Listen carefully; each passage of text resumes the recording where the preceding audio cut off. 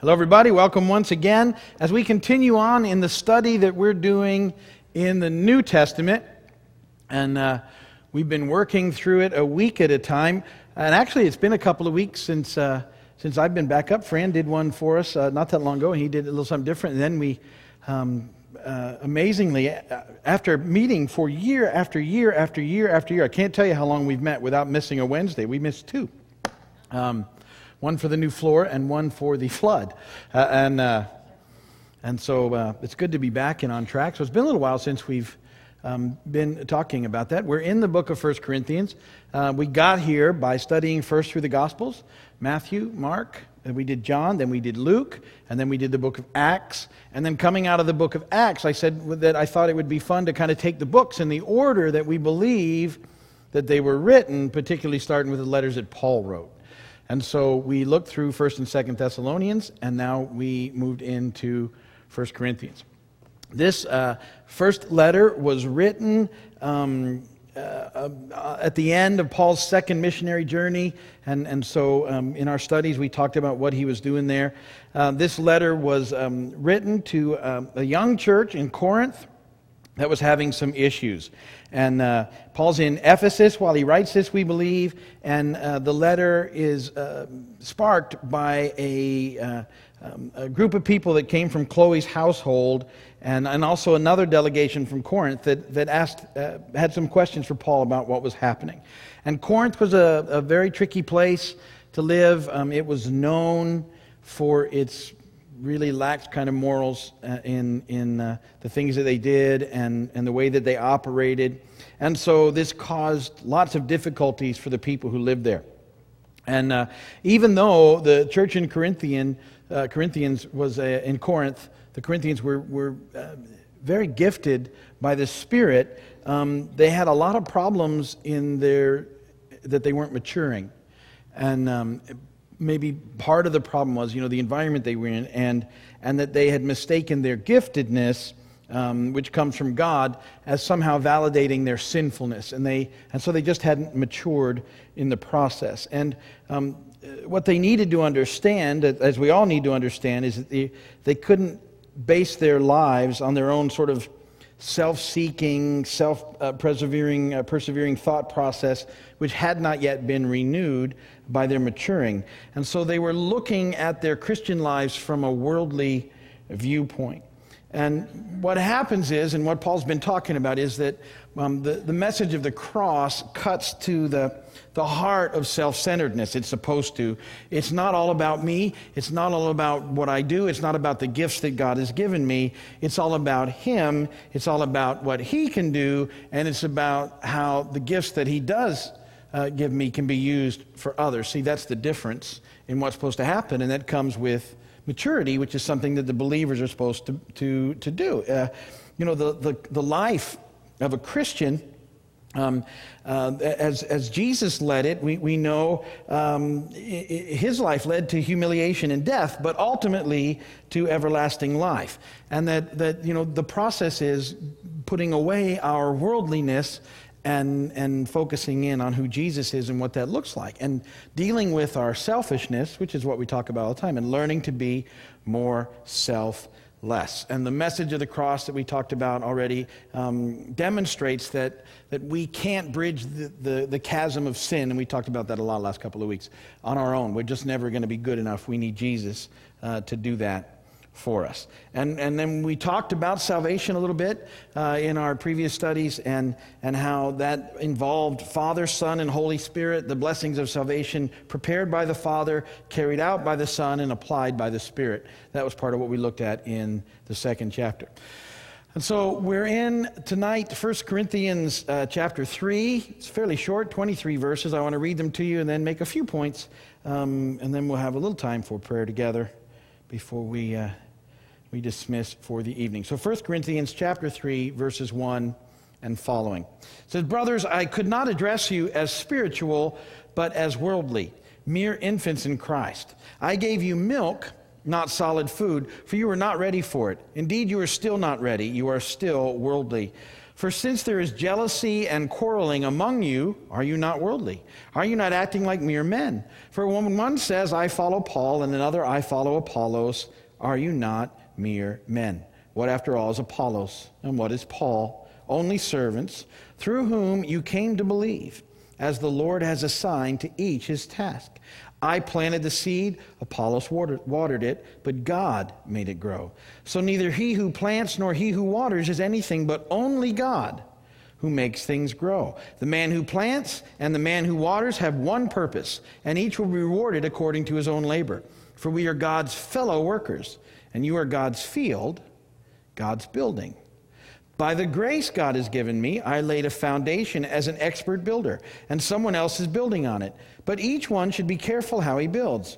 For no one can lay any foundation other than the one already laid, which is Jesus Christ. If any man builds on this foundation using gold, silver, costly stones, wood, hair, straw, his work will be shown for what it is, because the day will bring it to light. It will be revealed with fire, and the fire will test the quality of each man's work. If what he has built survives, he will receive his reward. If it is burned up, he will suffer loss. He himself will be saved, but only as one escaping through the flames. Don't you know that you yourselves are God's temple and that God's Spirit lives in you? If anyone destroys God's temple, God will destroy him. For God's temple is sacred, and you are that temple. Do not deceive yourselves. If any one of you thinks he is wise by the standards of this age, he should become a fool, so that he may become wise. For the wisdom of the world is foolishness in God's sight. As it is written, he catches the wise in their craftiness. And again, the Lord knows the thoughts of the wise are futile. So then, no more boasting about men. All things are yours, whether Paul or Apollos or Cephas or the world or life or death or the present or the future, all are yours, and you are of Christ, and Christ is of God. And blessed be the word of the Lord. So, like I said, Paul is writing in response to problems, and one of the big problems has been divisions in the church based on who they said they were following. Some said we're following Paul, and some said we follow Apollos, and some said they were following Cephas and Peter, and so on, and so it was causing problems in the church. This is one of the problems. They had numerous problems. We'll get into more as we continue on in the letter. But this is the one that Paul is dealing with right now. And so he's made his introduction. He's talked about the cross, which again is the foundation of everything. And now he's digging into this a little bit deeper, this division that they're having based on who they say they're following. And so Paul, being Paul, jumps right into it. And I like Paul because, he's very encouraging all the time, even in dealing with people's issues, because he gets that everybody's got issues. And so he really starts by encouraging them all. And, these are the things, guys, you're doing good. He does that almost all the time. And now, these are things that we just can't leave alone. We got to work on. And especially since they've come up, now we need to deal with them. And so he starts to deal with divisions in the church. In the first 4 verses, he talks about this concept of milk and giving them milk in the process. I want to talk about that for a minute. So I hear people throw that around sometimes in terminology, and I'm not sure that we really understand. See, to me, what he's talking about is that when he was working with them as brand new Christians, his primary discussions with them were the cross and then the blessings that we receive in Christ. Because that's what we talk about in the beginning. That's how cool it is to be in the kingdom of God. It is. It's the coolest thing going. You hear me say that stuff all the time. It's the best deal in the universe, and that this is the neatest way to do it. And then that's the heart of where we come in the process. But as believers mature, as they grow in the faith, they need to understand that there needs to be some response on their part to the revelation of God. That we're not working for anything, we're not earning anything, we're not performing. That's not what I'm talking about. But as we realize the amazing love that God has for us and the lengths that He's gone to love us in the cross, we need to start realizing that our response then needs to be, well, God, what is it that I can do in this life? You've given me life now. How should I live it before you? We talk about that all the time here. We call it living by doing the next right thing. It's as simple as I know how to make it. But it's a very deep thing. Even though it sounds simple, that's To me, that's the heart of it. It's, okay, God, you've done this for me. You've saved me. You're my Savior, and that's in there. And now, as we grow in Him, it's about realizing that He's the Lord. And that the reality of our lives is we've been given this amazing gift, and our response then is, how do you want me to live? And basically, believers, we should spend every day kind of reporting in for duty. I don't know how else to explain it. That's what life should be like. And that as we do that, that's where life is found. The longer we hang out not doing that and sort of just resting in how cool it is to be saved, and I'm still going to go off and do my own thing, we don't get to experience the life that God has for it, because we've talked about this. It's found in serving and doing the next right thing. See, this is all part of the process. And so the bottom line is living by doing the next right thing, and it's about loving God and loving others extravagantly. This is stuff that we've talked about all the time. And as we begin to live life that way, that's when we begin to get the solid food that Paul was talking about in God. It's not that you just keep studying and studying and studying. I don't think that's where you get it. I had a friend who used to say, the meat is in the street. And he was a Christian, and he meant that's, I always thought that he meant, that's where we go out and minister. But over time, I realized that the meat of God's Word is found as we start to live our lives for Him. And that's when it all begins to make sense. That's when the stuff that you can hear over and over and over again finally begins to take root as you do it. So you can hear it, you can study it, you can learn it, you can do all this thing. Until you do it, it doesn't impact you the way it should. To me, that's when it goes from milk to food. When you, all of a sudden, it kicks in and you go, oh, okay. And you start to experience life the way God intended it. And so this process takes place. But see, that's, in all of us, it's about maturing in the Lord. And we're all in that process. None of us has fully arrived yet. And so as we move into the life He's called us to, which He demonstrated, remember at the Last Supper, a life of serving Him and others, He takes care of us, and all sorts of things begin to open up and make sense in our lives. And things that we struggle with, and things that we worry about, and things that we sort of get all strange about, He lets us know that they're really not all that important, and that we've taken a lot of time stressing over things that just really don't matter, and have kept us from experiencing life. We get to that point where we finally, hopefully, realize that life isn't something that we have way off in the distance. It's supposed to be happening now. And that if we're saying, when this happens, and then when this happens, and when this happens, then I'm going to be happy, we miss what life is really about. You can't find it in those things. You find it in doing what you're called to do and growing in that. But the Corinthians weren't demonstrating this maturity of character, and Paul said their problem was they were still worldly and self-centered. And that's what we all deal with. At the level of our worldliness and self-centeredness is where we're stuck in our walk, and it's making that shift. All right, then he goes on in verses 5 through 9, and he says, so this worldliness and this self-centeredness is causing them, which really makes sense, to focus on men instead of God. See, that's what happens. You start thinking about what men are doing instead of what God is doing behind it. And rather than realizing, Paul says, that the people of God that have shown up there have been sent by God, and they're all servants of God, and they all have the same mission, it just looks differently, and it's God that should get the credit for anything that happens. Not Paul, not Apollos, not Cephas, not anything else. It was God using them because they were just there living the life that He'd called them to live. And so he said, your focus is off, and that all these guys, Paul and Apollos, he's using that in particular, that thing, were just fellow workers who belong to God and work for Him in His field, which is the church. So he's saying, he's starting to build his argument for what's happening there. This credit should all go to God. Verses 10 through 17, the metaphor that Paul is using from field shifts to a building. And so Paul, at this point, and you've got to hold these verses in context here, he's now talking about the church as the building.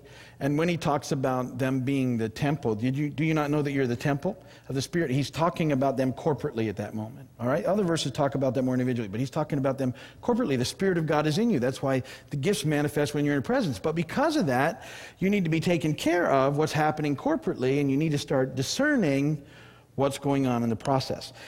And so he says that he was used by God to build the foundation, And the foundation was the message of the cross. It was all about Jesus. That's the foundation that everything needs to be built on. And he says others would come along now, then build on it. But the Corinthians needed to be aware that there were different types of builders. Some of them were expert builders, some were unwise builders, and some were destructive builders. Still happens today. And we need to be aware of what's going on. And they were also different types of building materials, which I would call different types of teachings. And those that came from God would last, and those that weren't from God would get burned up. And that was part of the process. And he says, in that process, he says, this isn't about your salvation now, but, he uses that verse that some of you would escape, I always get the thought, when people have used this thing for a long time, I'm in, but I'm going to smell like smoke. Because he says it's like escaping through the flames. It's not the issue. As long as you know Jesus, it's not a salvation issue. It's a maturity issue. And who are you going to listen to? And are you going to listen to the solid teachings of the gospel, or are you going to be misled by worldly people teaching worldly concepts that want to take you in a different direction? And that's what has to happen. And that's what we have to be thinking about all the time. What direction are we going to go in, and who are we going to follow?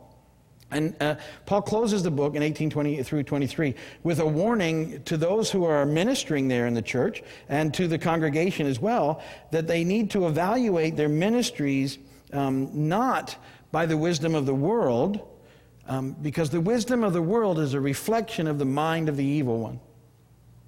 We don't evaluate what's happening by that because that's foolishness in God's sight. See, so we need to evaluate the things that God is doing by the Word of God and by the discernment that the Spirit of God gives us. And so Paul is saying here that ultimately he's made this whole argument to say you're boasting about the different ministers is worldly foolishness, instead of understanding that your boasting should be in the Lord, who's working through the people that are ministering to you. And that's how he deals with the bulk of that division in the process. So he's kind of speaking right into the heart of that, and it's perfectly good wisdom for today, because it's the same thing. Where are we going to be focused? And we can tell. It's a neat thing to evaluate. If we're getting our eyes on men instead of God, it means we're getting off track, because it should always be about what God's doing, and our boasting should always be in the Lord and about what He's doing in and among us. And so that's enough from 1 Corinthians chapter 3 for tonight. We'll pick up next week in chapter 4, and so you can read ahead and get ready for that. If you're watching by video or on television, thank you for watching. God bless you. If there's anything we can do, you can call or write us. Go to our website, and we'll do whatever we can to help you there. So we're going to close with prayer here.